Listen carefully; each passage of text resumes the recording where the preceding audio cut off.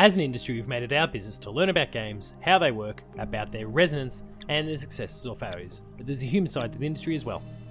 My name is Paul James, and welcome to Dev Diary, a series that explores and celebrates the incredible feats of the people behind the games, as we dive into their stories, the highs, the lows, and everywhere in between.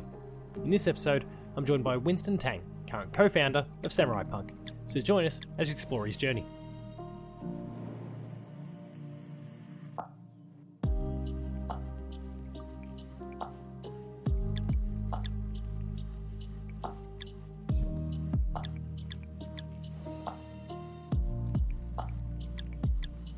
So today I'm joined by Winston. How are you?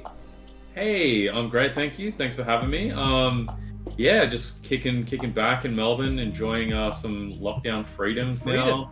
Yeah, finally. Yeah, we're out. Still getting used to it. Hopefully never again. Yeah, touch wood.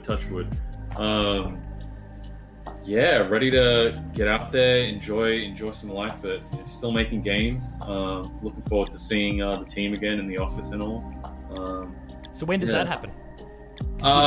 We are, I guess, in a kind of awkward window of time right now, with restrictions being, as of when we record this, the restrictions ease in about 24 hours. Everyone's kind of like, this drum roll's just going, you can feel it. We don't normally come in on the weekends, but is everyone going to come in on the weekend just to get together and give everyone a big hug and then disappear their own ways again?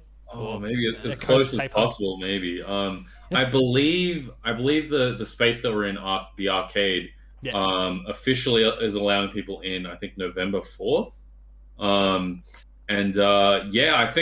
think everybody who can is going to be there, because awesome. I think whilst a lot of studios have enjoyed working remotely, because it has some perks, our team in particular, we just really miss being in the same room as each other. Just that collegiate feeling. I guess we have a good chemistry with each other. We like bouncing ideas with one another. We're always either laughing or screaming at things. Yeah.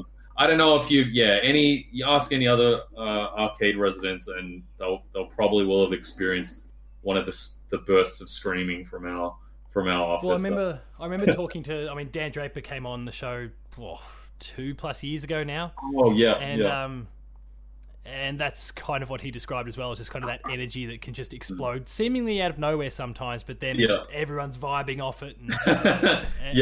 So that was really fascinating. I'm glad to hear that's still the case, and it still makes things difficult for everyone else. Yes. We hope that they will have missed us as well, in a weird way. We like to think we liven up the arcade a bit. That burst of energy probably helps pick everyone up, I'm sure. Yeah. I like to think that, at least. And if nothing else, even if they don't appreciate it, I think they'll appreciate it, at least for a little while, because great, we can still be back at work. Like, that's a familiar sound, normalcy, all that sort of thing. Exactly.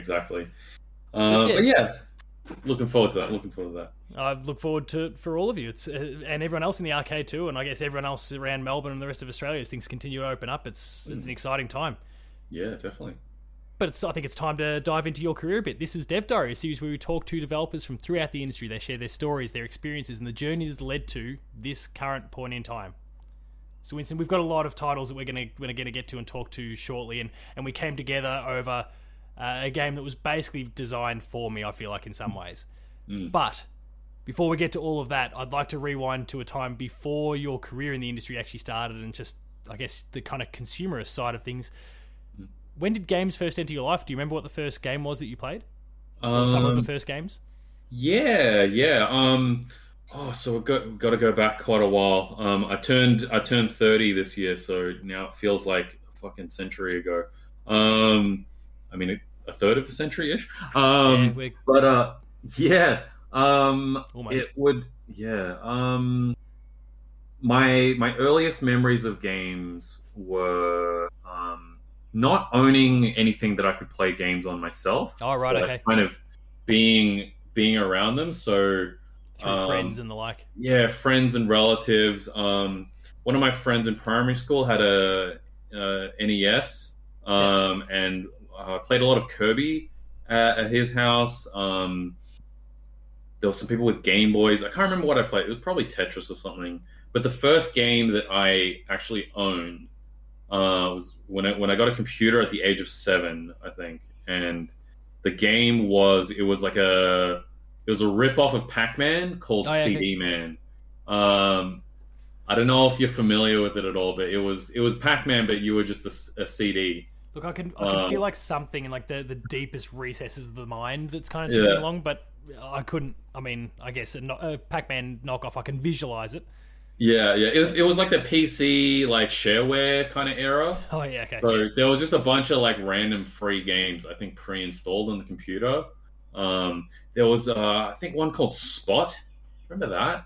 The It's like dog. a red. It's like this red guy with glasses. Yeah, it was like a red dot, and he I had was gonna say, sunnies okay. on. So I was thinking Spot the dog, the kids thing. But I Oh, spent too no. much time around my little kids. Oh right, yeah. Maybe that was the video game. name. That's awesome. Yeah, but yeah, bunch of random PC shareware, and then kind of from that, I got captivated by I guess the interactive nature and the imagination that was involved with those worlds that you could go into, and I just kind of looked for more and more, and I think a big turning point was Pokemon, but I didn't have a Game Boy, but I loved the anime. So I think what I did was I watched the anime. I got really invested in the universe. I played the cards, and then I guess Everything any but the relative core that product.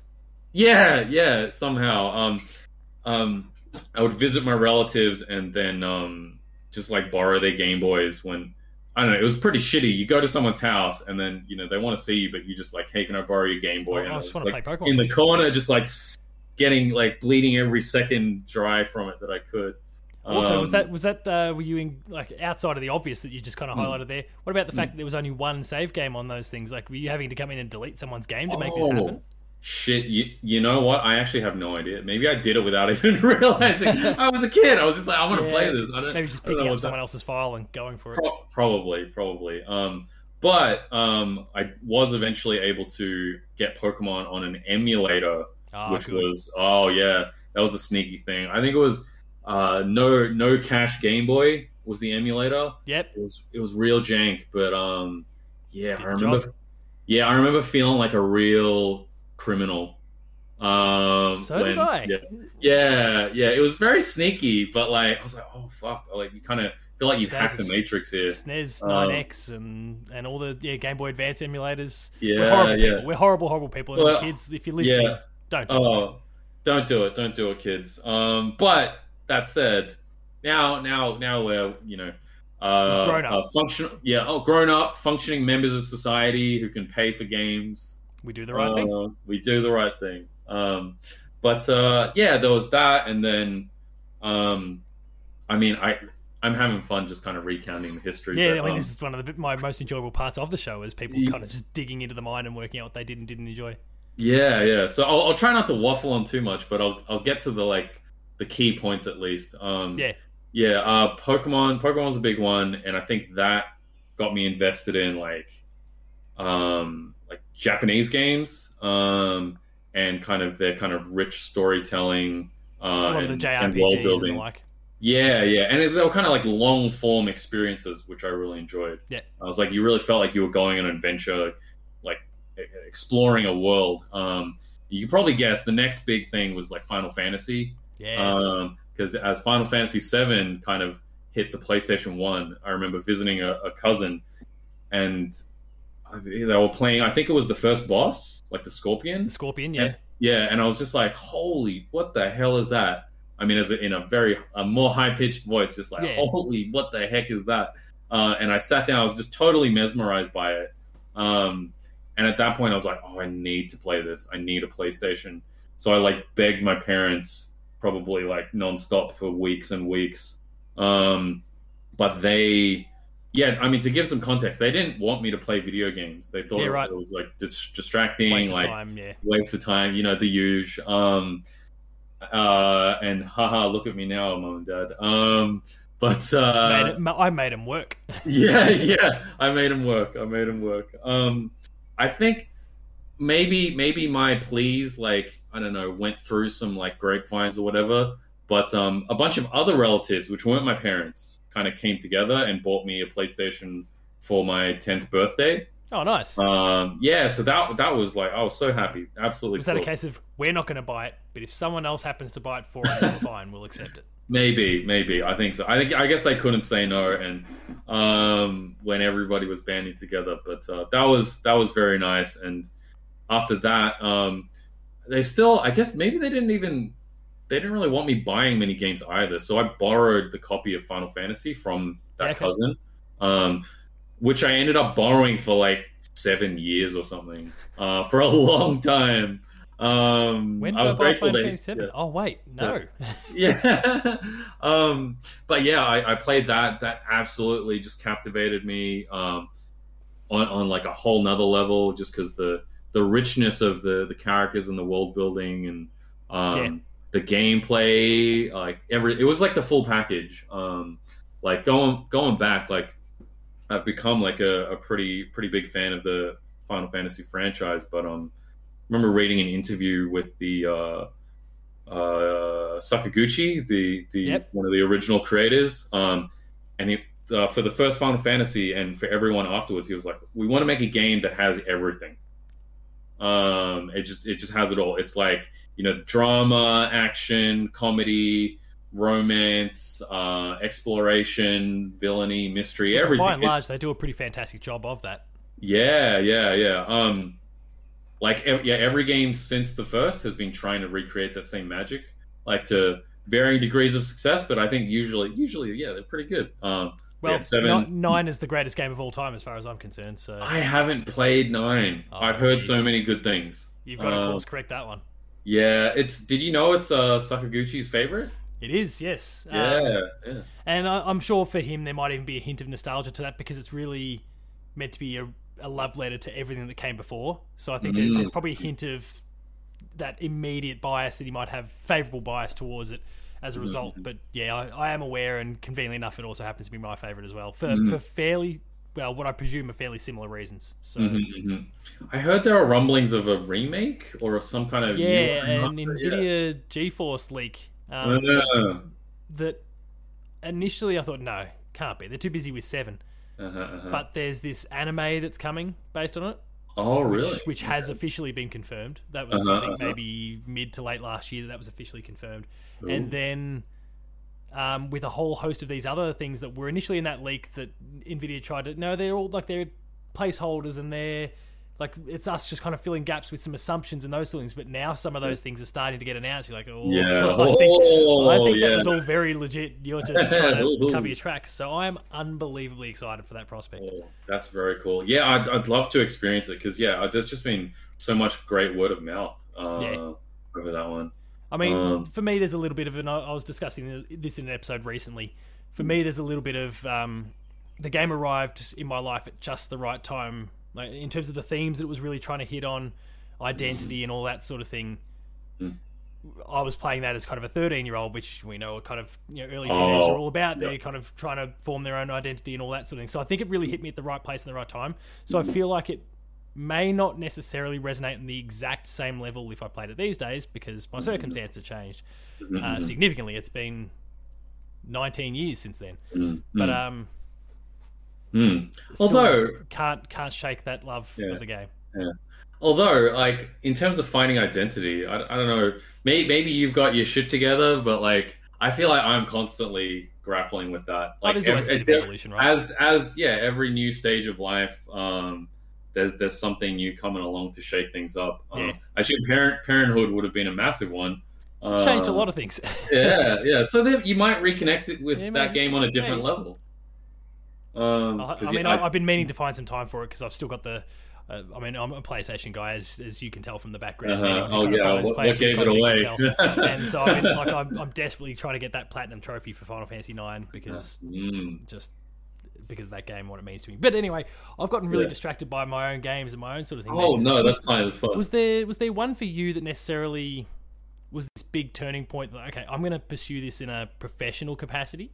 Or was it just kind of a culmination of experience over the journey, or what was it that kind of made you pursue them? Yeah, that's a good question. Because there's a string of key games that I think led me to where I am.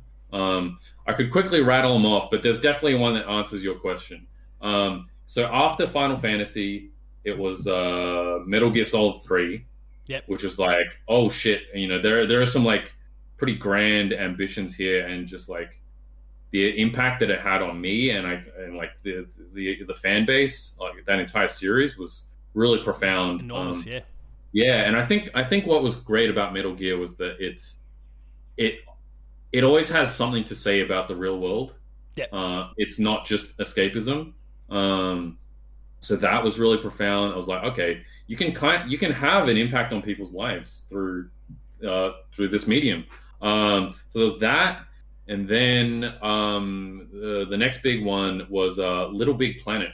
So yeah, big PlayStation exclusive back in the day. But yeah, the level building tools were a revelation for me, because I think I picked up that game, like the first one, maybe I guess I would have been 14 or 15 years old. Yep. And I had always been I enjoyed creating things, but I was never particularly good at it, and my environment didn't really encourage it. I would just do it I would draw for fun. I did what is it?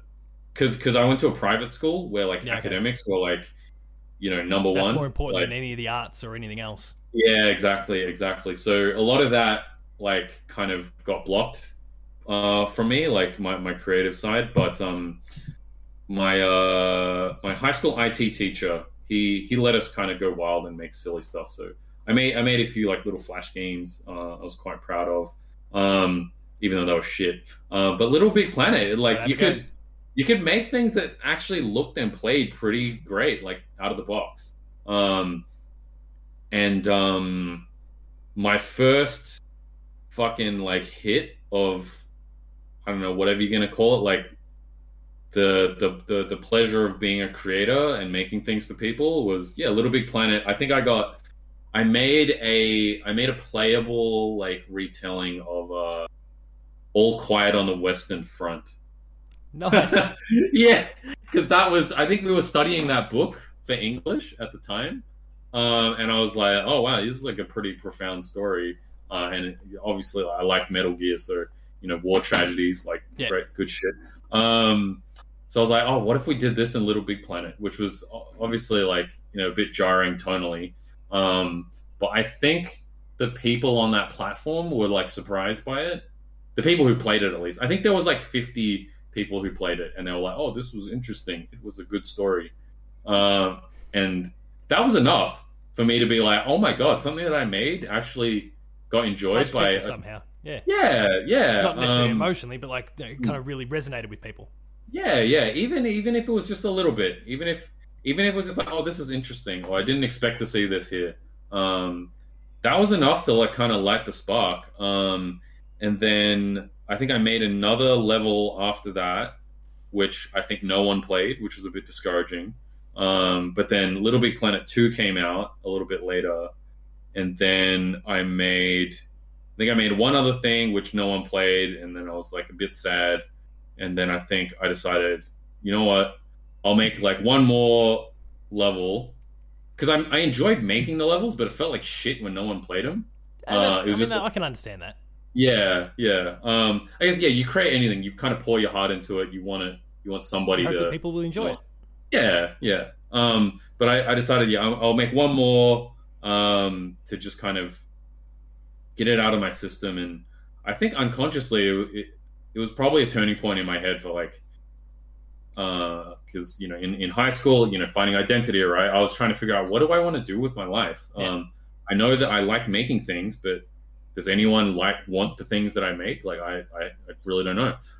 So I decided one more, and this one, I guess it was an all or nothing kind of. Sorry, it was I'm going to put everything. Yeah. And I made a game about it was a character that I guess they were diagnosed with some terminal illness, and then they had one day left to live, and then you get to go through this 2D side scrolling role play of this person's last day of their life. Yeah, right.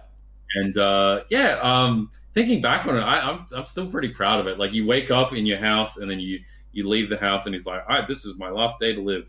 And then there are all these like little there's like a town and there are all these people there, like kind of involved in different aspects of their life. I think you start out and there's somebody who's I think their door was stuck or something, and then you had to like help them open the door, and then you could kind of explore the town. And when you go up to the top of the building, there's like a character who's really sad, who's like, no one loves me, I'm gonna jump off this building. My stuff is pretty morbid, but what you could do was I used the mechanics of Little Big Planet to try to like tell these stories, right?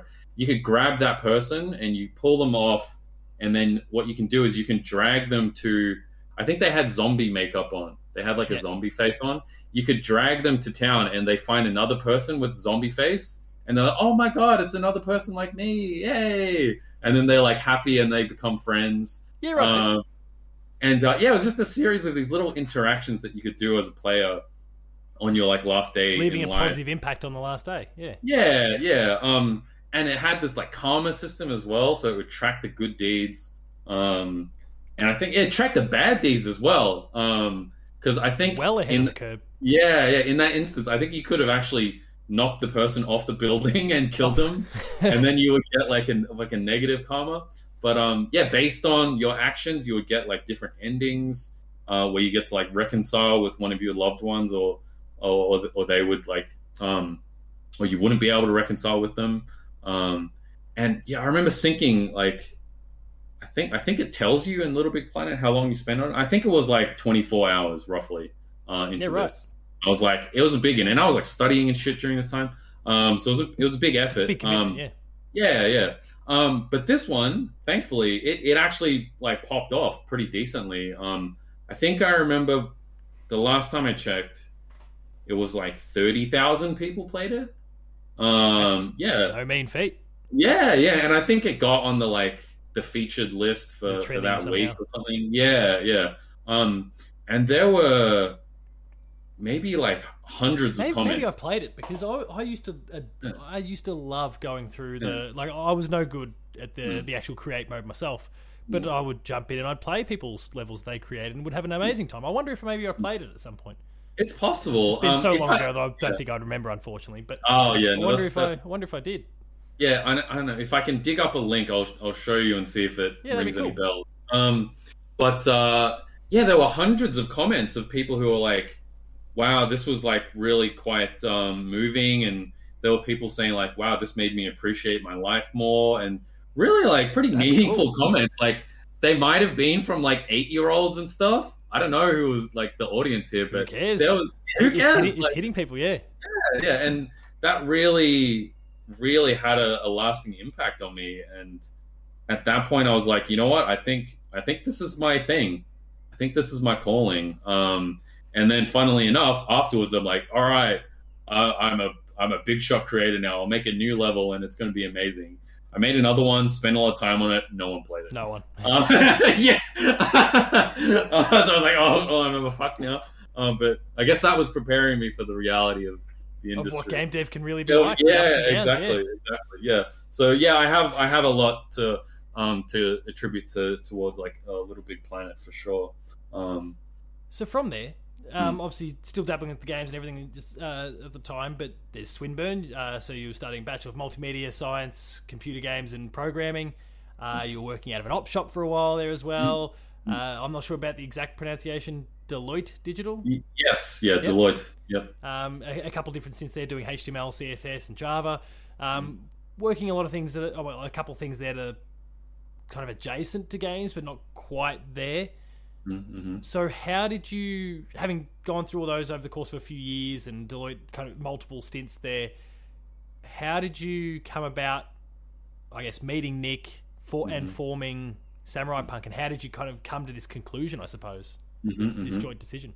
I studied at Swinburne, I did computer science and multimedia, and in that course. At the time, it was pretty rough. The course is in a much better place now. Oh, these days, yeah. I've spoken to a few people who've gone through Swinburne more recently, and they've had Yeah. glowing things to say. Yeah, that's great. I'm really glad to hear that. Because when I was there, it was really in flux. Believe it or not, in a 5 year, was it 5 or 4 years? I don't even remember. 4 or 5 year games double degree. We didn't actually make any games until like the end of the third year. Yeah, right. Yeah. Before then, it was like, we're gonna make this like, I don't know, there was a fucking subject. Sorry, I don't know if the F bombs are allowed. No, I'm not going to be editing out. You're good. Okay, but there was a subject where it was like we had to make an application for storing cake recipes, and I'm like, sure, okay, I can do this, but like I was also in a position where I had a merit scholarship, Yeah. where because of my scores in high school, I got my fees paid for, but then to hold that scholarship, I needed to maintain like a distinction average, Yeah. right? So I was in this weird situation where like I needed to spend so much time studying that I wasn't able to get like a part-time job. And I was like, if I fail in basically my studying kind of was my job because it paid for my school fees. But then it felt like my future kind of hinged on making this fucking cake recipe app. And it pissed me off so much. I'm like, I'm here to like fucking make games. I want to make games, not this change bullshit. people's lives, like not this like, yeah. It was a struggle. And I think Nick related somewhat, maybe on a different level, because he did multimedia, and I think he said that he was mostly writing essays. Yeah, right. Like just analyzing media, which so having similar sorts of experiences, like why am I doing this and not the core of the thing that I'm trying to chase? Yeah, exactly. So I think when our paths collided, I think we were both really hungry to make stuff. And it happened that we both had signed up for Global Game Jam in 2013. Yep. And at the time, we didn't actually know each other very well, but we had both originally signed on with some of our separate friendship groups. Yep. But everybody kind of ditched, like, separately. So we both came there being like, okay, our own teams kind of ditched us, but we sort of know each other. Let's just work together. So we grabbed whatever Swinburne people we could find, and we built a team out of that. We built a game called Samurai Double X over those 2 days. So you can kind of see the lineage of where the company came from. The company's name. Yeah. It was about a blind samurai that had to use echolocation to like see the world. That's a cool idea. Yeah. There were actually a few games that came after that with a similar kind of mechanic. Not saying they copied us, but it was funny seeing like similar thought. Here, yeah. But we had the rush of being like, okay, so we've just spent like 3 years not making games, and then in 2 days we've made a basically finished game. It's a small game, but what have we been doing all this time? Exactly, like what the fuck is that? But we realized, okay, 1, we can make games. 2, that was really fun. 3, like we work well together. So that kind of kicked off a series of game jams that we did, kind of on our own time. Then we actually convinced the uni staff to run like university game jams. Yeah. So we did a bunch of those. And those were really fruitful. Which also, no mean feat considering how slow they'd been with everything else up to that point. It's a fair achievement to get them to suddenly pivot like that. Yeah. I can't remember exactly how we convinced them, but I guess the results. Like we were just so passionate and we just believed in it so much. Because before then we were thinking like, what the hell am I doing here? Am I ever going to be able to make games? To like, yeah. I can make heaps of games. I can make all sorts of games. So when it came to graduation time, I had a graduate job lined up at Deloitte. So that was really good because my original plan was going to be work in a corporate job, earn some money for a while, and then build a bit of a nest. Yeah. that then could support me to do game development.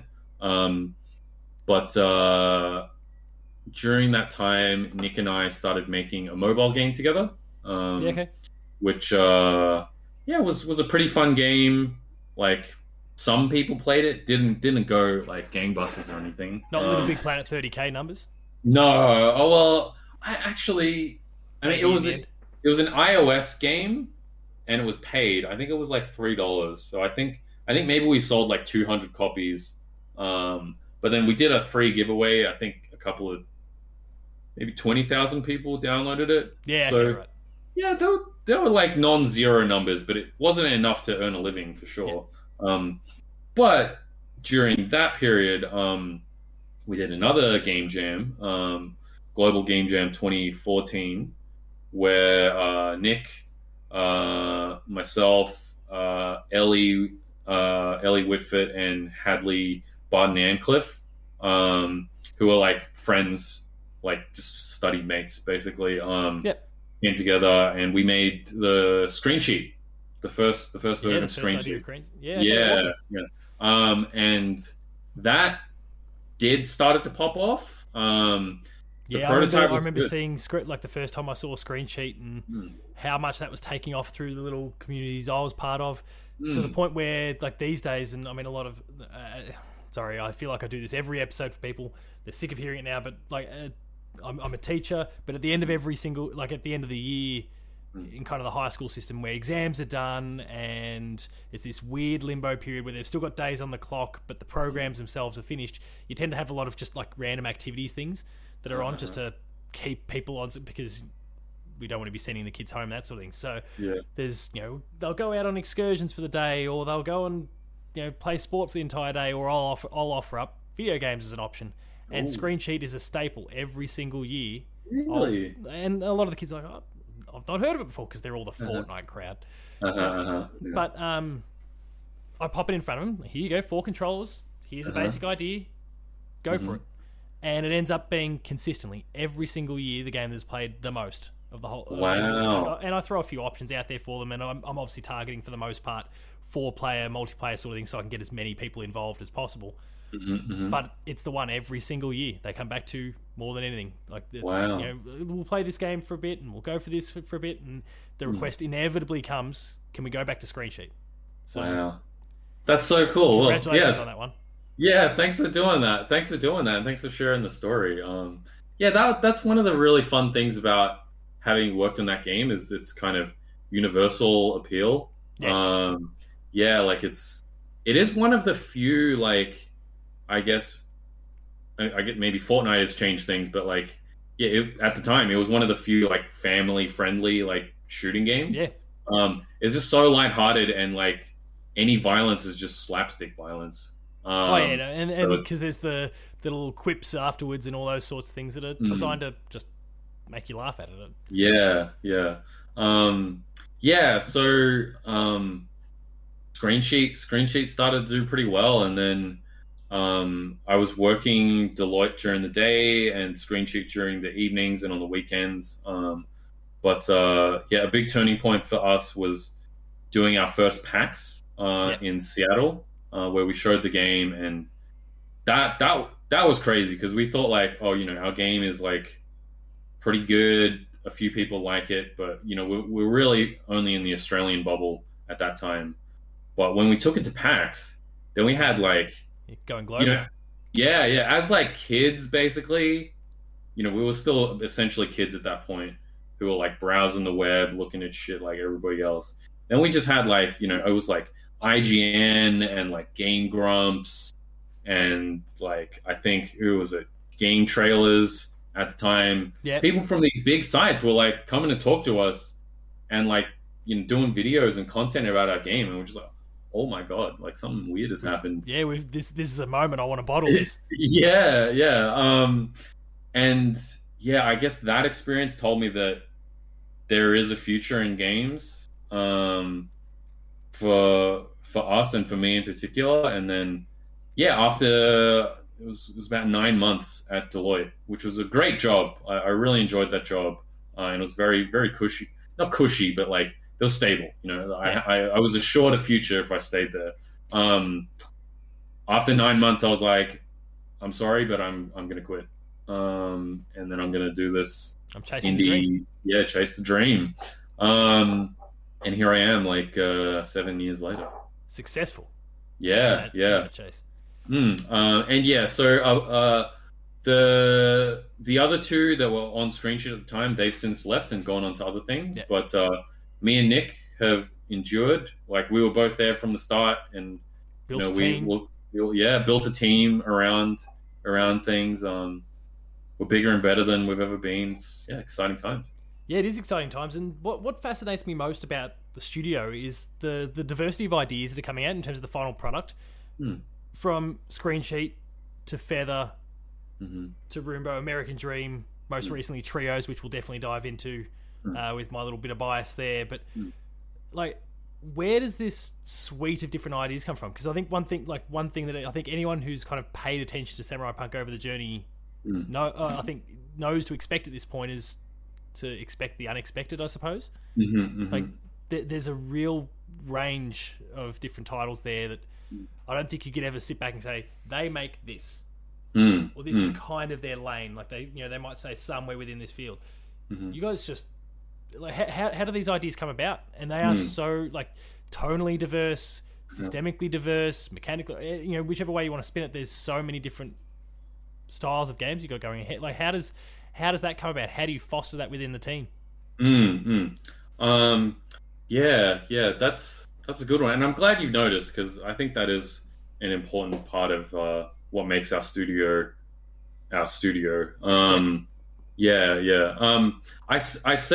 I had to cap it at 8, but I was worried I would just pass out from tiredness. But let's keep it going a little longer anyway, because good. Do you want to get to the trios discussion as well? And yeah, I'm feeling energetic enough. I can have a little bit of soju here, keeping me going. But where do those ideas come from? Let me think back a bit. I think the general answer of that is our creative culture stems from me and Nick, or myself and Nick's experience in game jams. Yeah.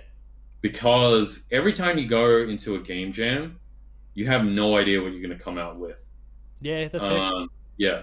And in particular, like, maybe in some ways we were blessed by our uni experience, that, like, when we entered that game jam, we didn't know how to make any games. You had no kind of prior, I don't know, concepts of what the rules were or how things worked. Yeah, exactly. Because, if the course had, for instance, been like, all right, today we're going to make, this semester we're going to make Pong, next semester we're going to make, like, Unreal Tournament and blah, blah, blah, we would have all these things to fall back on. Yeah. But we really didn't have that. Almost every game jam game we did was like in a wildly different genre, often wildly different tone. There was kind of a commonality of kind of like dark humor, or like subverting expectations, kind of baked in. You can see that a little bit between the likes of Screensheet and the American Dream and Roomba, for example. There's a few examples with it. Yeah, I can see that. But beyond that, there's still so much else going on, which has always been really fascinating to me. If I can think about... Yeah, so the first game jam game we did was Samurai Double X with the Blind Samurai. The second... That everyone copied, yeah. We just, like, put that on the record. Yeah. FYI. The next game we did, which everyone's going to copy next, just you see, Fortnite's going to announce their expansion for this soon. It was a screenshot. Oh my! If they do that, I'm gonna. Ooh. Imagine the little 7 or 8 year olds just shooting blindly into space, and it's going to be an absolute disaster. All screaming abuse at each other. I think it would be entertaining, at least. When you kick back and you go, "Well, I created this beast." Oh yeah. Crap. What was the next game we made? The next one I can remember, at least, was a game called Frown Town, Yep. which was it was like a GTA, like where we had this shitty version of Melbourne that we had made. We got like the Google Maps map, and then we like extruded the boxes out to make like a really basic cityscape. And you were like a man who had a TV smashed over his head by his angry wife for something, and then he was really depressed, and he has to go around town doing all these depressing errands. And it was really just like go from A to B, and it was like there was a bit of text that says like go and pay the bills for your broken leg, or like, you know, go bury your dog, and like they were all just really sad things. And as you completed these tasks, your like aura of sadness would increase, and all of the citizens around town, they were all happy people. But when they entered your aura of sadness, they would get mad at you and try to chase you. So it was like, it was like a weird like GTA, Pac-Man kind of thing, where the more sad you got, the more these people would start chasing you, and you just needed to complete all the errands before they killed you. It got very silly, morbid, but yeah, a little bit more. It was still fun. And then at the end, when you get to the final few missions, you could unlock Usain Bolt mode, where you just move really fast for like a short amount of time. Straight up called it Usain Bolt mode. Yeah, it was actually Usain Bolt mode. I think it also said lightning bolt action on the screen, which was the tagline for Metal Gear Rising. Of course. Yeah. It was. We could make whatever we wanted, so we did, I guess. Yeah, why not? So that was Frown Town. The next one was called Bear Attack, which was a game where you played as a bear that was defending a forest from like wood choppers, and you would eat the people, which then made you poo, and when you pooed, like trees would grow again. So you were like trying to regrow the forest while fighting back these wood choppers. Brilliant. Yeah. Like there's a bit of, I guess, Rumbo in there. Yeah, there's a hint of, you can see a through line there, a little connection between the two. Yeah. And yeah, like game after game was like just weird experiments and us just like really having fun creating things. And trying to make something that would really surprise people and offer them something that was fresh and exciting. So I guess in contrast, because there has been that kind of that humor and lightheartedness that we've kind of discussed. Mm-hmm. So when the likes of Feather come along, for example, like how does that idea start to gain traction within the studio? Like I love Feather. I had a great time with Feather. Awesome. Again, I think going back to the topic of the platinums, I platinumed Feather. I chased down everything I needed to do in that game, but then also just really enjoyed the zen-ness, for whatever the phrase, of just coasting through that world. But like how considering the history up to that point, where there is kind of this tongue-in-cheek sort of thing, and again we've had the likes of the American Dream and those sorts of things as well. How do you come to an idea like that, or as a team, how do you come to an idea like that? Feather was really unique, but I think it was a good game for us to do because I guess maybe I'll go to the origins first, because actually the origins were kind of a lot like the other games. We were going to make another silly game. It was going to be a bird Ace Combat clone. So you were going to fly around and you were going to shoot missiles that were other birds to fight other flocks of birds. Yep. And we even had like a whole like Ace Combat HUD where you could like nice aim your like micro missiles, and it's like and it would do all that stuff. But at the time, Nick and Ellie, who were both they both liked those dogfighting games, but they liked different dogfighting games, which meant that they could not agree on what the gameplay feel was going to be like. Yep. because I think Nick wanted it to be like Ace Combat, and then Ellie wanted it to be like something else, like Crimson Skies or something like that. Panzer Dragoon or one of those sort of things. Yeah. So they couldn't agree on it. So we were running out of time on. It was another game jam actually. We were running out of time, and we just kind of decided, if we can't agree on it, on what the combat's going to be, just take out the combat. And just screw it. And when we did that, we were like, hey, it's kind of nice just flying around. Yeah. And at the time, we thought, okay, it's a game, so we need to put an objective. And we just let people collect these fruits. And we're like, oh, it's fun. It's quite satisfying. And then we put that on itch.io, where it got a decent amount of downloads, and I think some people actually paid for it as well. I think we made like maybe $1,000 from like donations. That's right. But that told us that there was something there. There was something there. Like people actually wanted this. But they also made comments where they're like, I don't know what to do once I've collected all these fruits. Is the game over? And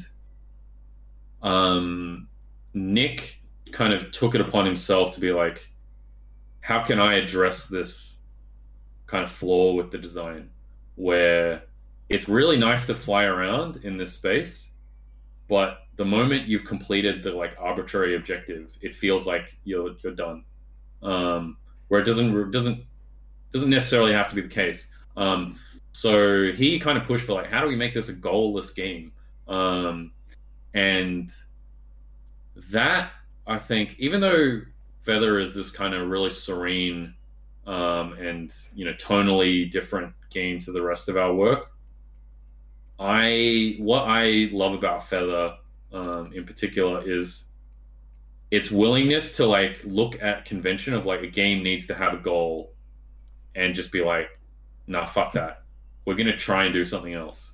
The level of success, I mean, is mixed because, I mean, the game didn't go like gangbusters or anything. Yeah. But it has like a very passionate following. Like, I think we have made, somewhat of a cult game. You see it pop up in the Discord a little bit as well, those sorts of things. Like you see there's a community and they love it.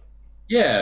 And people have made like fan art and stuff, and we get like comments and reviews every now and then where people are just like, this game really helped me during a tough time, or, I really enjoy being able to be in just a peaceful and serene space in this medium where most of the time, it's about killing the shit out of this, or like I have to be the best at this, or blah blah blah, which are all fun things to do.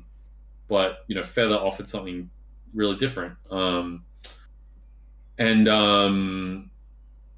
Yeah, I can't remember. I had another point that I was going to cover, but Feather, at least it has the like punk spirit because it's willing to look at what everyone else is doing and go the other way. That's fair. And it was validated by the fact that there are people out there who really want that experience and were willing to support that experience. And that's all you can ask for, right? Yeah. So, and we've seen obviously Brumbo, and there's Justice Sucks and all those and those titles as well. But let's get to one of the ones that I'm really really keen to pick your brain about. Even this conversation, how it all struck up was over the fact that the cold email into my inbox about, hey, Paul, we know you're a maths teacher, we know you're in games media, we've got just the game for you. Now I had seen Trios prior to that, and actually kind of caught me off guard by how close we were to the launch when the email came through. But how does that idea come about? Because I mean, as a math teacher, I'm like, this is brilliant, until it destroyed my soul and made me question whether I'm actually good enough to do the job. But how does that come about? For anyone who's unfamiliar, I guess you've got if I really boil the whole thing down, series of levels, consecutive levels there. You've got a target number that you need to create. You've got a whole host of different digits there available to work with, as well as some operations, and you've got to use each and every one of those in the right combination to create the target number. Once you do that, you can move on to the next level. How does that... And again, I've really boiled it down to kind of some basic nuts and bolts there, but how does that come about? And I guess in a similar way, like how do you identify, okay, there's an audience that's going to go for this? Um, yeah. So first of all, I'm glad that you found it challenging because one of our goals was to make it a scalable experience. Whether you think you are good at maths, or whether whether you're confident with Yeah. maths, or whether it's something that you're pretty afraid of, which a lot of people, quite honestly, There's a lot are. of people afraid. Yeah. Yeah, yeah. We wanted to give them something which is like, I feel like this is difficult, but it is something I can accomplish if I take my time and I think about it and try it Yeah. enough. And there's the little hint system that you've got in there that throws people a little bone as well. It can kind of just get the ball rolling, which I think is a really nice sort of gesture that you got there. Yeah. So in terms of where the idea, like how it came to be, surprise, surprise, it was another game jam. Yep. It was Game Jam 2019. Sorry, one sec. I'm just gonna open a window because it's like I can feel the warm air building up. Not a problem at all. But yeah, Game Jam 2019. The theme of that Game Jam was the hell was it? I think it was just coming home. Yep. And the Game Jam previous to that one, I had made a kind of like a meditation simulator, basically. Like I was interested in like because meditation apps were becoming more popular, but even though they were helpful, they were a bit dry. I was thinking, how could you make Add a bit like of personality to these things. yeah, yeah. That was what I did the previous year. And then this year, I couldn't help but carry that thought onward. So I think the combination of a team in a game jam is such an interesting catalyst for like new ideas because I think I can trace quite clearly how this happened. So, I was in meditation and Zen experiences. The one of the other team members, Ellie, so she loves like puzzle games, and she's a software engineer, so she loves like the what are they, like the Zachtronics games and like Factorio, that kind of stuff. Yeah, okay. And she loves mathematics. And then the other team member, Elise, she was not big into mathematics, but she I guess she was into like this kind of space aesthetic at the time. So as we kind of butted our heads around ideas, I think at the time I was reading a book about, it was called like Brief History of Infinity, and it was just about it's a really interesting book because it covered not only like the mathematical concepts around infinity, but also the philosophical implications of people trying to grapple with and understand it's the big concept ideas of going there. Yeah, yeah. So it kind of made me think about how numbers and mathematics, even though they've kind of surfaced as this set of systems that we use in our day-to-day life, they existed prior to mankind. I guess if you think about it, it's like they are the underlying they rules so much that govern this universe. And I thought that was like the coolest shit, right? So I had an idea where I was like, what if the Big Bang was just like numbers that were all just like scattered throughout the universe and then colliding together. Yeah, colliding together and turning into different things. But then at the end of the universe, there's like the idea of the big crunch where everything comes back to the origin. So I had this concept of like, oh, what if it's all the numbers trying to come back together? And then through that, Ellie was like, oh yeah, we can do like arithmetic puzzles and stuff. And then she started designing the puzzles. And then I thought, hey, this is like a kind of cool Zen experience. Like it could be. I want to make it so that Elise could enjoy it because she doesn't really, she wasn't really a maths person. Yeah. Is, what they would say. And And yeah, we built that out. And Elise liked it, so that was one thing. She was like, "Oh shit, like it's actually we've pretty done fun." something here with something Yeah, I don't really like. That's a yeah, good yeah. sign. And then the next thing was we saw we had like people come in at the end of the game jam to like test people's games. And there was a kid, like a young girl, who came and was like, "Oh, this game looks cool." Like she came to try it out because I think the visuals were quite nice and the music was quite nice. And she tried the first few levels and she was like, "Oh, this is fun." And just I think it was like 8 years old or something.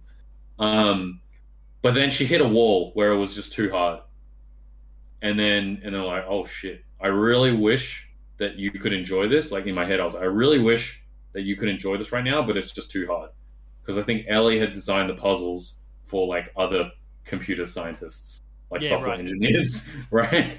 But I was like, "Okay, there's something there."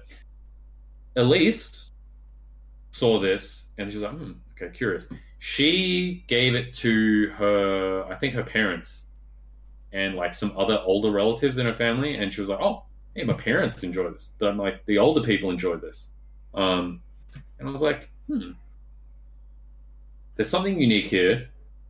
There's something that can have like a positive impact on people. It's working for multiple different demographics. It's working for multiple demographics, and there's like an elegance there that, honestly, as like a designer, it's like really hard to design a game, but there are very few things. I mean, arguably, there is nothing as elegant as mathematics, because our universe discussed before, yeah, our universe is literally constructed through it. So I'm like, how about I let Mother Nature do the game design, and we just funnel the experience for people into a keyboard and mouse or a Switch or whatever the case happens to be. Yeah. So this kind of planted a seed where I was like, okay, there's something interesting here. I want to do something with it. But it was always going to be like kind of niche and like hard to market. So we didn't really know when or how to bring it to market. But we had just kind of gotten off the heels of a big project that didn't come to fruition. Which was like a bit of a disappointment, but we needed stuff to work on, and I was like, let's return to that maths thing. And then when we returned to it, the goal was, there's a fun game here, but there's such a broad level of experience and like attitudes toward mathematics that I wanted to make something that could be fun for anyone on that spectrum. Like specifically, I was like, okay, I know that if you like maths, you're probably going to enjoy it, but I want you to be challenged. It can't be too easy for you. It's challenging. Yeah, good. All right, I'm glad. But then on the flip side, I really was looking at the people who were like, I hate maths, or like, I'm not a maths person, or they see numbers and they're like, fuck off. I was like, how can I convince you to understand that maths is actually something that is universal, that is just a skill, right? And you can develop it like anything else. It is not an inherent thing that you're born with. There was actually, I think, if I can trace back, I think part of a strong motivation of this was when I was in 10th grade? No, 10 years old in 4th grade. We were learning division in school, and I was okay at maths. Like, I guess I was pretty good at maths. So I was okay. It was challenging, or whatever. But my best friend, he couldn't understand the division like concept. He couldn't figure out how to do it, and he was like forced to stay behind in class. Oh, right, okay. Until he could figure it out. Brutal. And I remember sitting there with him because he was my best friend, and I remember he was crying because he couldn't figure it out. And that kind of stuck with me. And every time I've seen somebody who's like, I can't do maths, I'm like, I also couldn't do maths at one point, but then I learned Yeah. because I believed that I could, and I guess I tried it enough that I was able to eventually Find learn it. something And that works for you. yeah, yeah, and yeah, there's definitely been a kind of a greater push to open up like STEM to like larger audiences, particularly with children, to let them know that it's not a thing that certain people are like born to be gravitated towards. Like everyone can learn something here. So yeah, I wanted to make something for people like my best friend when he was in that position, Yeah. where it's like it's like it's okay.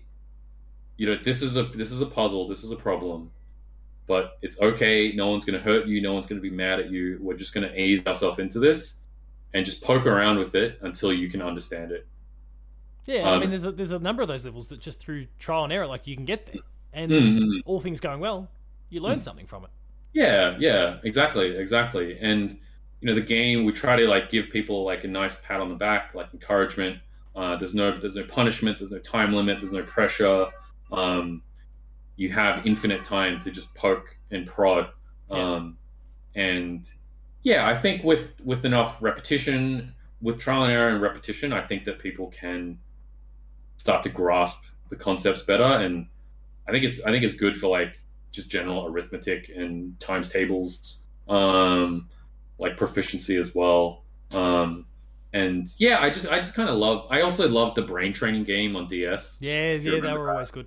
Yeah. I had a lot of fun with that. So I think it was trying to offer a similar experience to that as well. No, I mean, I enjoyed it myself just through that sense because the nature of my job is I've got a certain curriculum that I need to teach, and I do that day in, day out, year in, year out.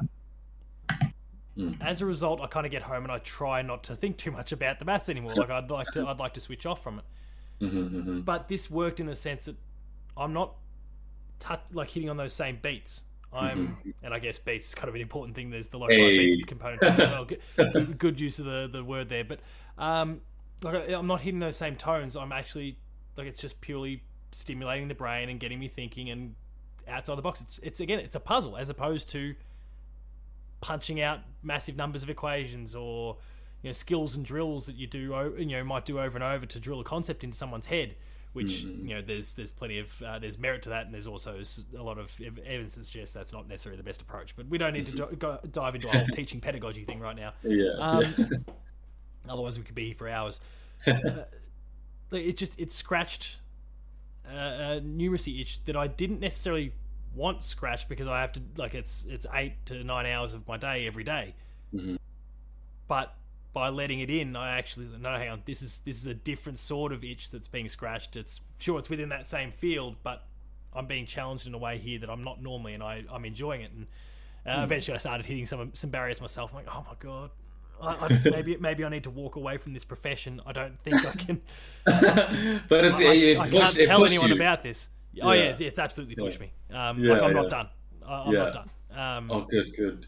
Yeah, keep on going. I'm not done with the game either. Yeah, I'm 100% I will get this thing finished. There's no doubt in my mind. But some of them will make an experienced mathematician sweat. Absolutely. Yeah, and it's not because you're actually I know in the back of my mind it's still not because I'm no good at my job, but it's identifying the right combination. I've got a limit. There's a scope here. There's a limited scope that I have to work with. And with a lot of the stuff that I'm doing is I don't necessarily have those same constraints placed upon me or the kids that I'm teaching. We're able to work within a structure there and manipulate it and bend it and mold it to suit what we're trying to achieve. Here, there's boundaries, and I've got this little I've got little strategies okay, if I've got something in the negatives, let's see if I can, and the actual number I need is amongst those there. Let me see if I can create a -1. Because if I can get a -1, doors open up to me everywhere. And same sort of idea if I can get a 1 in the positive region. If I'm talking there's lots of things that open up to me there. I need to take out all these other ones as well. But if I can get there, I'm a fair way down, and that works for a long time until all of a sudden it doesn't. I'm like, oh, shit, now I need to start. What else can I do? And it really starts to force me to dive into the trick bag. which drives me mad when I've now exhausted. I feel like I've exhausted everything from the trick bag, but I'm going to get there. We mentioned the beats, the lo-fi beats side of things.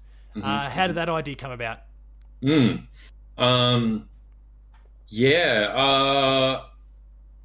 mean, I'm listening to some lo-fi beats right now, actually, in the background. Nice. It's just soothing. It really is.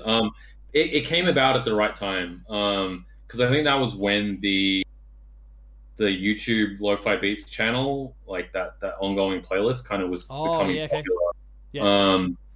And I knew that a lot of people were listening to this kind of music when they felt like they needed to be productive, but they also wanted to kind of relax about it.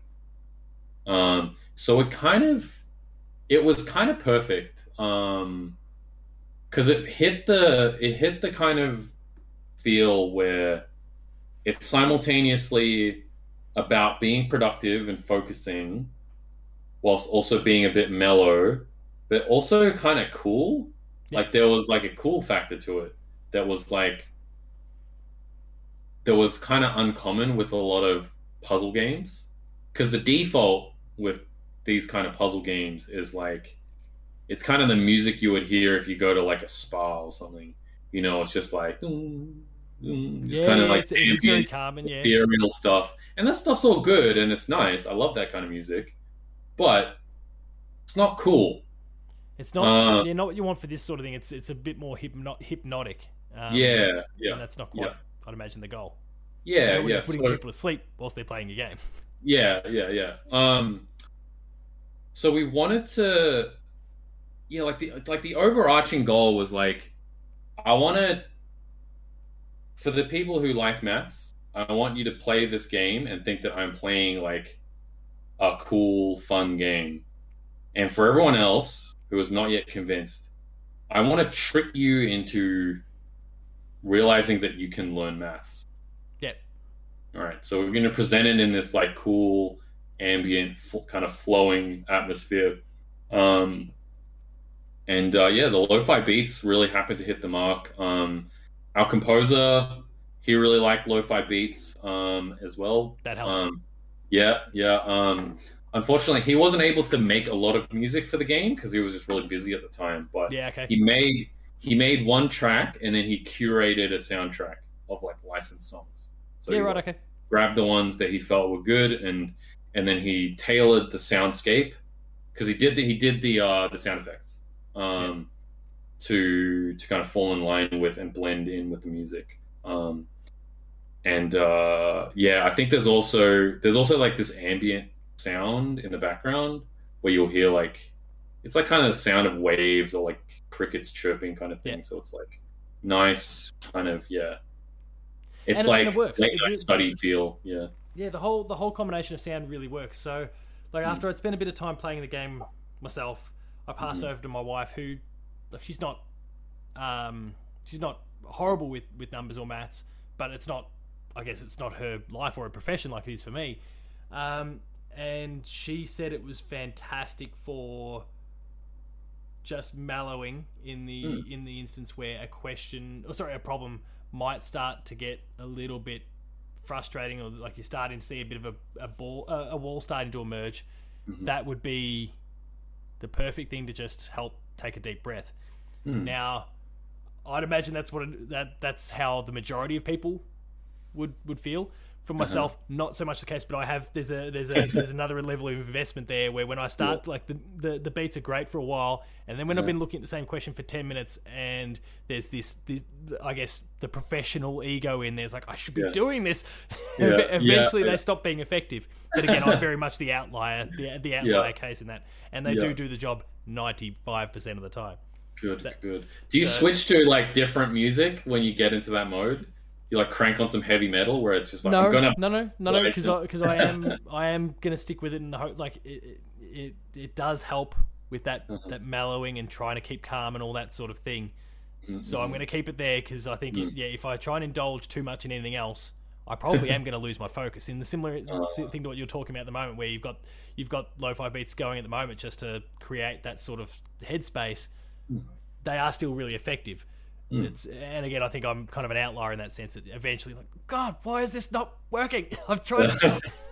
Everyone's got their tipping point. Everyone's got their tipping And again, point. I think that's a little bit of it is the professional point that's in there. There's a pride aspect that's being poked at here that most I don't think necessarily have to concern themselves with. But I'm glad that you can enjoy it on that level though, because I think like a lot of really fun games are the ones that really push you, where you just like, I'm playing Sekiro at the moment, and that game kicks my ass so hard, but I limits in a totally different way, but pushes you to your limits. Yeah. We'll call Trios the Souls Souls game of number, I don't know, maths games or something. I don't know. The Souls of number games. We'll call it the Souls of something soon. Yeah. From Software would be proud. They would be proud. So, in terms of the future, and you specifically, obviously you mentioned there's kind of the Samurai Punk way, which is kind of pursue down a path, but then take that kind of fork in the road and try and do something different with it. It's the meme with the car going down the highway that swings off into that other lane. Is there a particular type of game that you personally would desperately love to make, and obviously still apply that kind of spin to it afterwards? But is there a kind of, I guess, a more traditional genre that you'd like to get into personally that you haven't yet? And again, you might well flip it on its head once you're there, but is there a general sort of ballpark that you're keen to pursue? Yeah, there are a bunch of ideas that have been like gestating in my mind for a while, and often they take a few years to actually become anything tangible. Like Rumbo, for instance, the idea for that kind of started in I think like 2015, and it wasn't until 2018 that we actually made it.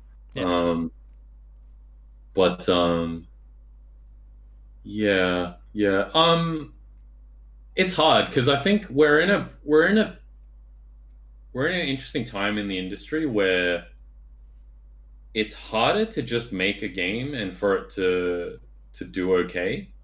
Like you kind of need to. It's like the other external pressures that can be in there as well.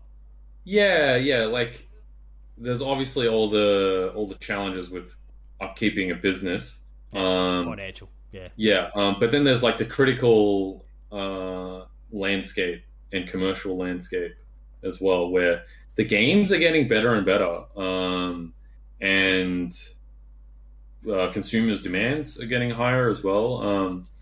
So there's stuff that I want to make, but I don't know if it would be, it would be suitable for the market.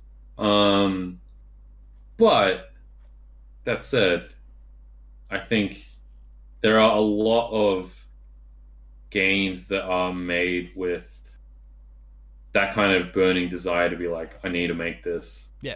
And that love and that care kind of enters the product, and the consumers see that, and it can succeed regardless of its market viability. Right. If it's just that good, right? It'll stand up on its own, So I also can't give away too much. No, there's some stuff that we could make. I was concerned that the answer you might have might in fact be something that was in development, so you'd have to be coy with me, but it's still interesting. I still think I could drop some hints. Sure. I won't object. But I mentioned that. I guess one of the things, at least, because one is a little bit further along, which I probably can't talk about, but one is a bit more nebulous. I mentioned that I made a meditation game at a game jam, so that was with a good friend of mine. It wasn't with the Samurai Punk team because that game jam, I guess maybe there were less people. So I don't know. For some reason, people split off. Did like a meditation game there, and that was another case of like, I think there's something here, but it hasn't yet validated itself on a larger enough scale. But yeah, I'm a big, I don't know what you call, like, in meditation enthusiast, believer in the value of Yep. it. Yeah, I think similarly to mathematics, it's like this is like a skill that would help anyone. For sure. And if you can make an entertaining learning experience out of it, then how good would it be to play like a really cool game, like a great life skill as a side effect? I mean, we see kind of things in parallel spaces, like how, and I guess Nintendo does a fairly good job of it with their Ring Fits and their Wii Fit boards and those sorts of things. Like they've turned something that is exercise, which I don't want to paint with too broad a brush, but there is still that stigma that your standard gamer is the sort of person who spends insane amounts of hours on the couch, doesn't do a lot of exercise. They're not the sporty sorts, and of course, there's exceptions to that rule. I personally play a lot of sport and those sorts of things. Well, pre-COVID. But there's certainly that perception, and they managed to find a way, and certainly there's certain demographics within that audience, but they found ways to get people off the couch, and we see similar sorts of things in the VR space, and the Beat Sabers of the world, and like those sorts of titles exist, and it sounds like you're looking to, within that meditation space, look to make that accessible to people in ways that it hadn't been before, and that's really quite cool. Yeah. Certainly, that's how I read what you've said. Anyway. Yeah. That's pretty much it. But the kind of the twist that I would want to put to it, and I guess maybe Feather and Trios are like they have a bit of this to it, but it's like they are both games that offer you a gift that you keep after you put the game down. Yep. Where like Feather, it like it relaxes you and it gives you like good memories with like strangers that you meet in the game. Trios, you're improving your math skills. But they're still trying to be like core gamer games. Yes. They're not like Samurai Punk's Math Trainer, or like whatever. Yeah, so sport chasing, or there's little, in the case of Ring Fit, there's some little RPG systems and those sorts of things. Yeah, I can understand the distinction there. Yeah. And I think Nintendo have kind of they're trying to cast a wide net with like stuff like Ring Fit, where it's like it's their blue ocean strategy or whatever they've been calling it. Yeah. So what I want to kind of figure out is how can we make a core gamers game that can give people something like a really meaningful gift after they put the controller down, and a lot of that I think would be inspired by.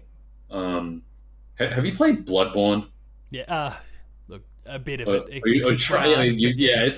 It's a brutal ass game. Yeah.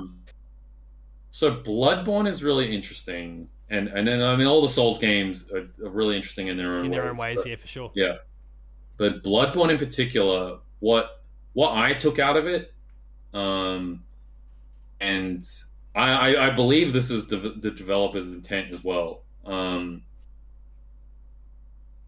But I'm not sure how much gamers consumers games picked up on it directly. But I think that game is actually about conquering your fear, right? And in a very tangible way.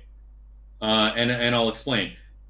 That game, compared to Dark Souls is a game where you play passively and you preserve yourself. Like you protect yourself and you attack when the time is right. There's a far more methodical approach that you take to it. Yeah. Whereas Bloodborne, they were geniuses. They tweaked the combat and the player's attacks and the enemy attacks in a way where you are rewarded for risking your life to actually charge in and kind of bypass your fear kind of gut response. So there will be bosses that you'll fight where if you back away if a boss does an attack, if you back away, you'll get hit. But if you move towards them, you actually don't get hit, and then you can attack the enemy. And you have to learn that through kind of the trial and error and realizing that, okay, the backing away strategy is not working.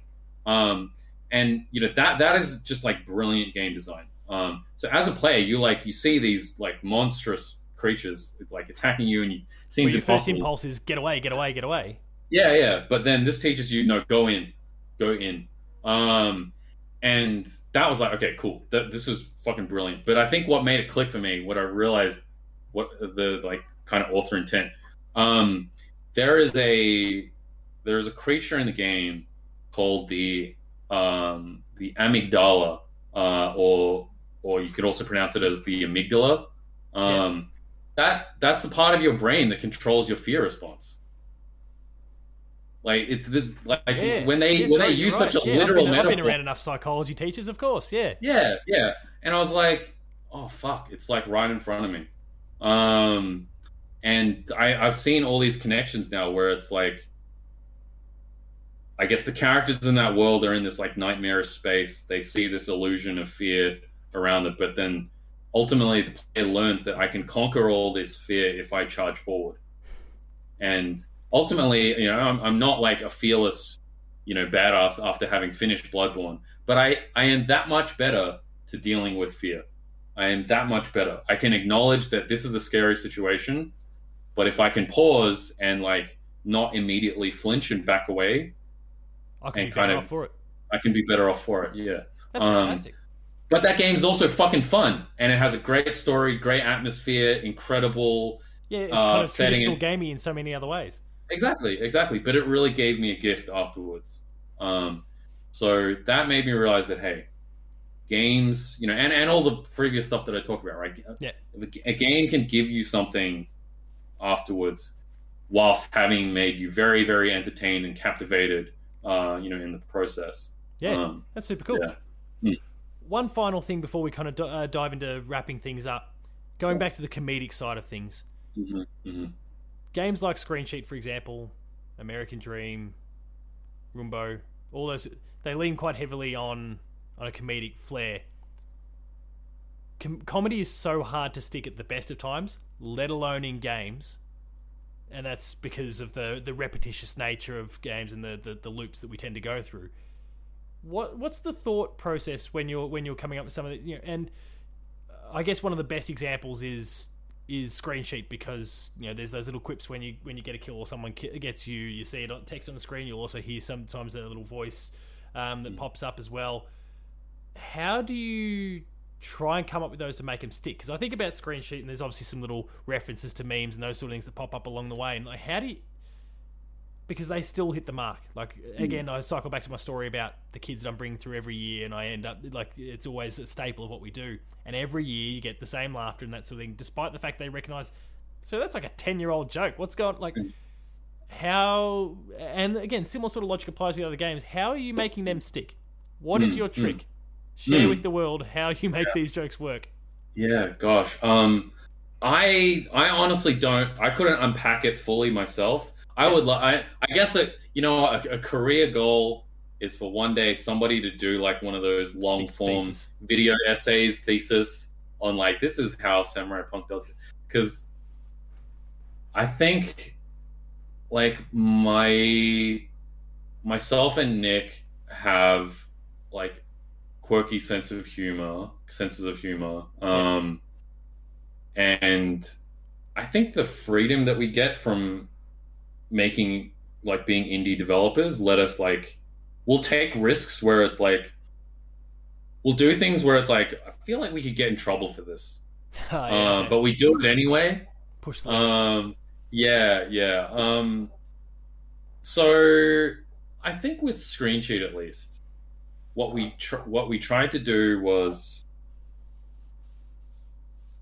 we came up with a system where you could have lots of content for the player that was very easy to generate, because all those kill messages, they're just like 1 or 2 words. Yeah. But because they're random, in how they pop up. There's you never quite expect what context it's going to appear in. So it's the which means that specifically. Yeah. There's an element of surprise and I can't believe I just saw that as feedback for what just happened. Yeah. And it's also there's like an absurdity element to it as well. And then like the little memes and cultural touchstones. Yeah, like I guess it works a lot off of meme culture, I guess, where it's like, you'll see something like I can't think of a good example off the top of my head, but the ones that just stick. Yeah, like people will remix like memes into different contexts already. Yeah. And so we can let players do that in their head when they see the messages pop up in the game. That makes sense. And there's like they're transferable. Yeah. So there was that. The beyond that, I think with stuff like American Dream and Rumbo, I personally, I think I've been influenced a lot by Suda51 and Grasshopper Manufacturers games. Like No More Heroes and Killer 7 are some of the craziest fucking things I've ever played. And they're just so absurd, but so honest and what is it? Authentic. Yeah. It's just like whatever the writers were thinking, they just put it on the page and it's in the game. So I think that's a lot of where the humor, like my side of the humor comes from, where it's just like, whatever you think is funny and cool, just put it in. That's right. And then you hope that other people will feel the same way. And thankfully, yeah, in enough cases, yeah, people. Someone out there, if you want to make that documentary, write up that thesis, the video, or whatever the case happens to be, go have a chat to Winston. I'm sure he'll help out and provide some feedback as you go. Yeah, make my day. So we've touched on a few influences over the journey. Obviously, we just referenced Suda51 most recently, but is there anyone out there that really inspires you in the way you go about your work as we start to wind things down?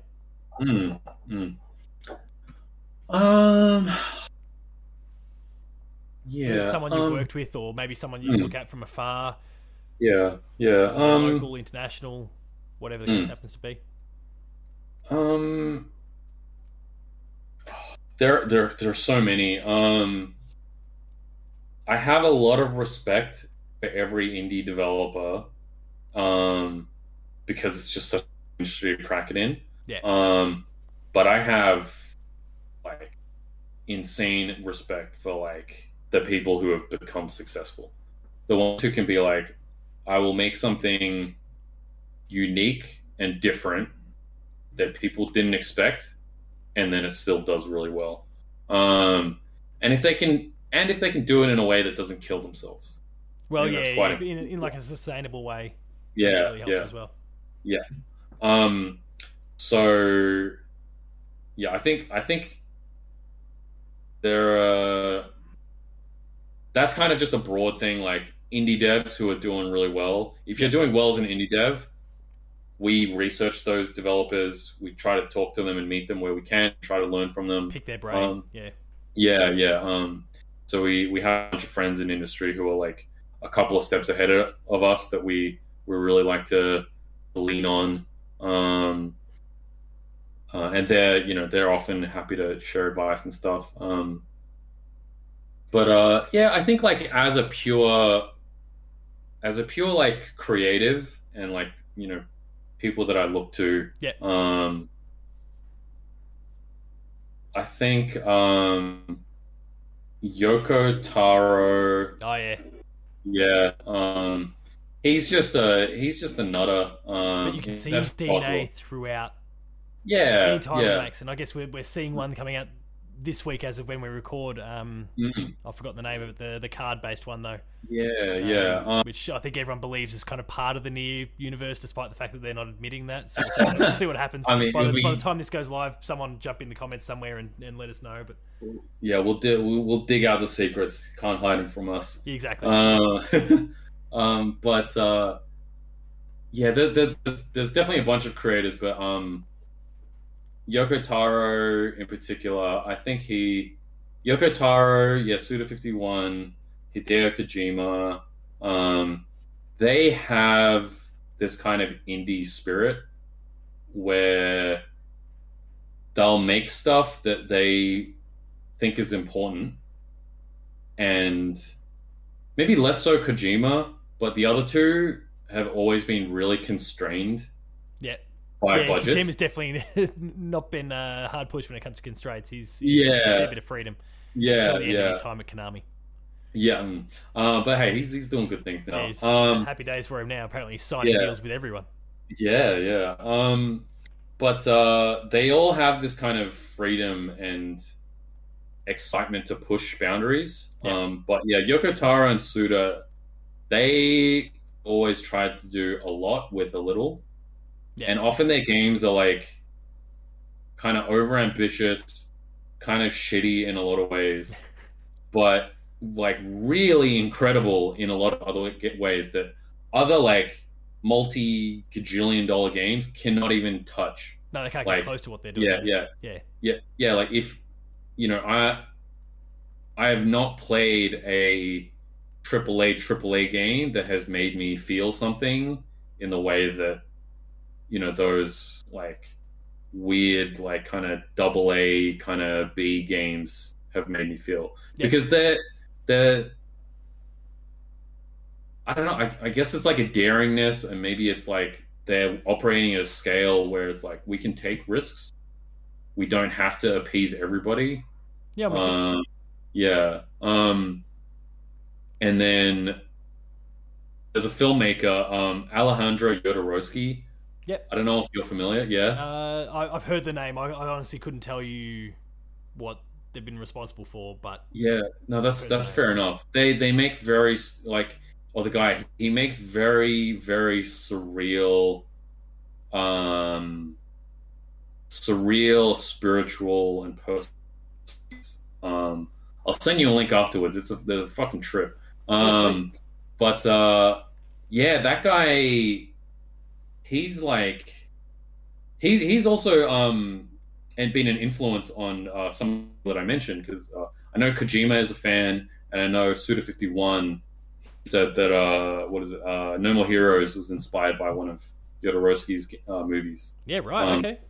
But Jodorowsky, he's like the prime example of like, he's an artist's artist. I have dreamed to operate at that kind of level where you just like, you do not give a fuck at all about, you just make what you want to make, how you want to make it.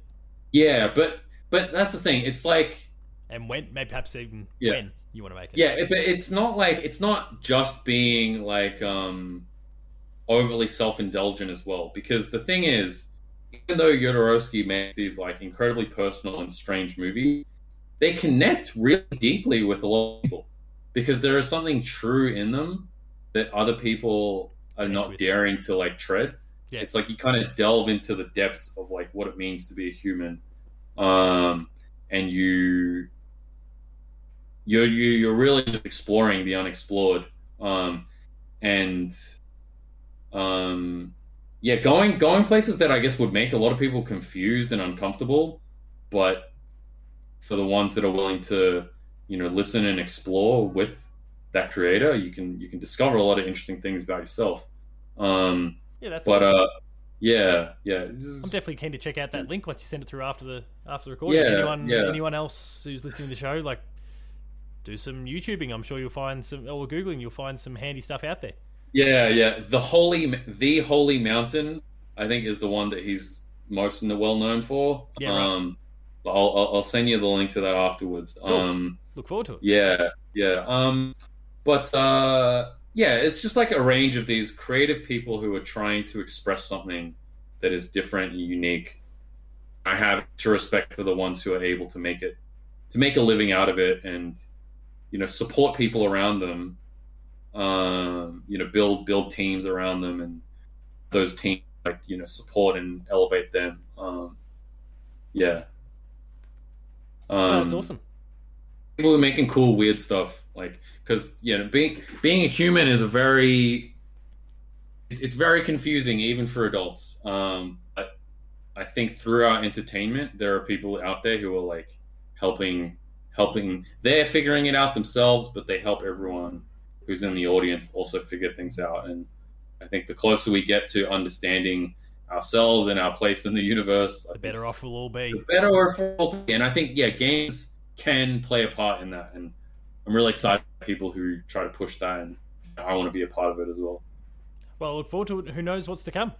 Yeah. A couple light ones as we wrap things up now. If you could be credited for any game that's ever existed, so just retroactively add your name into the credits, be in part responsible for it, what game would you pick as it starts pouring down outside for me? Oh my goodness. It's for me as well. Shit. What the hell would it be? Credited for anything. And that can be in any capacity. Again, it could just be as simple as special thanks, just so you could say I was a part of that somehow. Yeah. You know what? I already kind of got to live that dream a little bit because what is it in Travis Strikes Again, No More Heroes, the No More Heroes spin-off. They did a thing where they collaborated with indie developers to get I remember the one. They put game posters as in-game T-shirts, and we got an American Dream T-shirt into that game. Nice. So there, we actually have a credit. I think it's just Samurai Punk is credited in there. So that already kind of fulfills that bit. But if it was going to be something else, that's real cool, by the way. Like that's super awesome. Yeah. I just continue to fanboy out about that. It's just a fun thing. What would be something really interesting to have been a part of? What was something like really crazy? Shit. I feel like, I don't know. I feel like maybe my mind went down because it's getting late. But I guess I think it would have been really fun to be a part of Final Fantasy VII. Yep. Awesome choice. Yeah, just to be like, because that game was innovating in so many ways, and it ended up being just a mile ahead of its time of a game as well. It would have been very exciting to just be a part of that. Who knows? Maybe your answer to the next question is the exact same. If you could strike any game from your memory and get to replay it from scratch, so relive all that again, what game would you pick? And is it or is it not Final Fantasy VII? Well, I mean, with Final Fantasy VII, I would have said that if the remake wasn't so fucking good. I really loved the remake. It is amazing, isn't it? Yeah, I had such a good time with it. And we're like a third, maybe a quarter, I don't know, a 20th of the way into the game? Yeah, I'm happy to go on continue that ride specifically. Through 16 parts. Yeah, I'm in, strap me in. I'm ready, like, fucking on my deathbed, play the finale. But, God, if it was going to be something else, if it had to be one,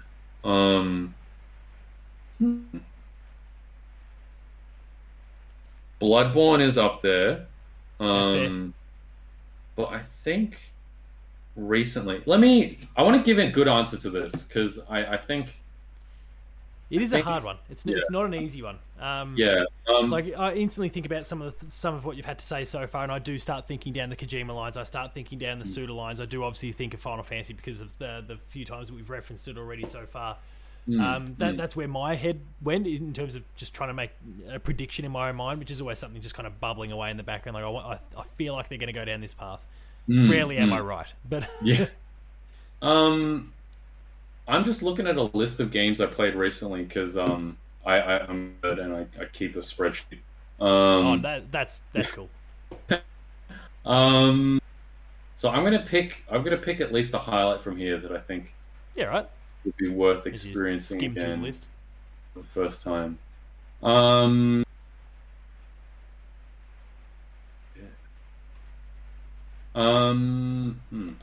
I just want to give a shout out to the game called Everything, actually. Oh yeah, I mean, if they're on that list, there's probably a good reason why they're on that list.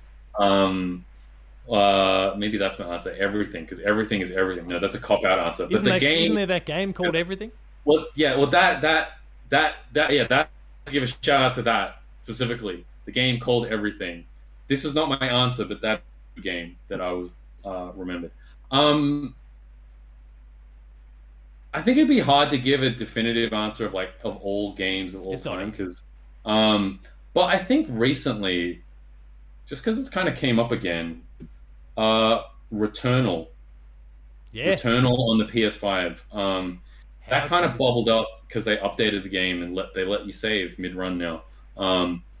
Oh, uh, I thought they were going to let us save. That might have helped me with some of the replays that I want to do. But no, it's not quite. It's not quite there. It's a really? half step. Yeah, apparently Oh. it's a suspend. So like if you're not saving anything. I guess you could probably still find a way to save scum somehow. But yeah, you can kind of back out. You jump in to resume at any point, and that's it. That save or suspended save, that's torched. You're never going to get that back. Right. Okay. So Okay. I guess you could save scum in some ways, like if you die, quickly turn your PlayStation off and go again, like that sort of stuff. I guess that's a lot of effort. Oh yeah, but I guess But it's awesome. yeah. Yeah, Without I think it's good that they don't let you save scum yet, and I hope they don't actually. And I'm sorry for everybody who wants to be able to do it. I wanted to be able to do it, but like that game, like kicked me to the curb, time and time again. But I guess similar to a Souls game, There's a lot of Souls. it challenges you to step up, and yeah, that game fucking doomed me. I was playing it, like I remember hearing the UI sounds like in my sleep. It was- does torture a little bit. Yeah. But that was a really special experience. And it has like these. If you're a fan of any of the Silent Hill games, it has this like Silent Hill vibe to it. Yeah. Where it's like the psychological, surreal horror story. Yeah. If I had to pick something recently, it'd be either Bloodborne or Returnal. Two awesome choices. Yeah. They were fantastic. Maybe one day we'll get that technology, the pill that makes us forget and re-experience. And yeah, I wouldn't even know where to start if I actually had to do it. Yeah. Would you? No, if you had to rattle off one quickly. Yeah, The I gut got feel asked one. I got asked recently. I think even in the last episode, and I did say Final Fantasy IX. And I mean the argument I raised before about where I'm at in my life, but you've also made a fantastic point that's now made me start reconsidering it again, and the fact that maybe it actually, like my current age and stage, it might still again impact in a different way. And still be like super impactful, but just for slightly different reasons. I kind of just assume, no, it's not going to hit me like it did 13-year-old Paul, but it doesn't have to hit me like 13-year-old Paul. It can actually still, and especially given the themes that it's going for, can still hit me in similar ways, but due to different reasons. So maybe I'm going to go back. Maybe I'm going to go back and count Final Fantasy IX as that title for me. Though I am kind of replaying, but I'd love to be able to strike the memory and just re-experience that again. Yeah. But until that technology comes through, like it's still fun playing. We'll make do for now. It's nice to speculate. Yeah. Well, Winston, thanks so much for coming on the show and sharing this journey so far. Samurai Punk is doing some amazing things, and the game's coming out at a really awesome clip. So for any consumers, you're never going to be starved for some awesome content out of the studio. So stay tuned. As you've highlighted, there's some ideas that are kicking around, and I'm sure it's only a matter of time before we hear about them. Not to mention, of course, pandemic is nearly over and everyone can get face to face again. If people are keen to follow what you're up to or the studio, where would they be best to go? So the best place would be samuraipunk.com. There's a link to our Discord there, where we keep the community up to date with the stuff we're working on and just chat and hang out. I mentioned the new game that we're currently working on, actually. We've danced around, haven't we? But I have to drop that in. Justice Sucks Recharged is the sequel to Rumbo First Blood. Yep. That game's shaping up to be really awesome, and we're planning to get that out in the first half of next year. Right. So please check that out on Steam. Give it a wish list. Demo opportunities in the past. Yes. And I've really enjoyed my time with it. So yeah, I'm so sorry that we just didn't really touch on it all. I'm glad we. Oh no, that's fine. This was like a trios talk anyway. But as long as drop in the Justice Sucks, and people can check that out. And like, we can have another chat when Justice Sucks. Yeah, we will have to. We'll get Nick or someone else from the team on to talk about it. It'll be great. As I said, thanks so much for coming on the show and sharing this journey so far. It's been a really awesome chat. I've loved every bit of it, and as I mentioned before, I'm keen to see what comes next beyond, of course, Justice Sucks. Yeah, thank you. Yeah, it was great fun chatting. I managed to stay awake as well, so you did a fantastic job. Thanks for the engaging conversation. Thanks for having me. And listeners, as always, thank you very much for listening, and I'll see you next time.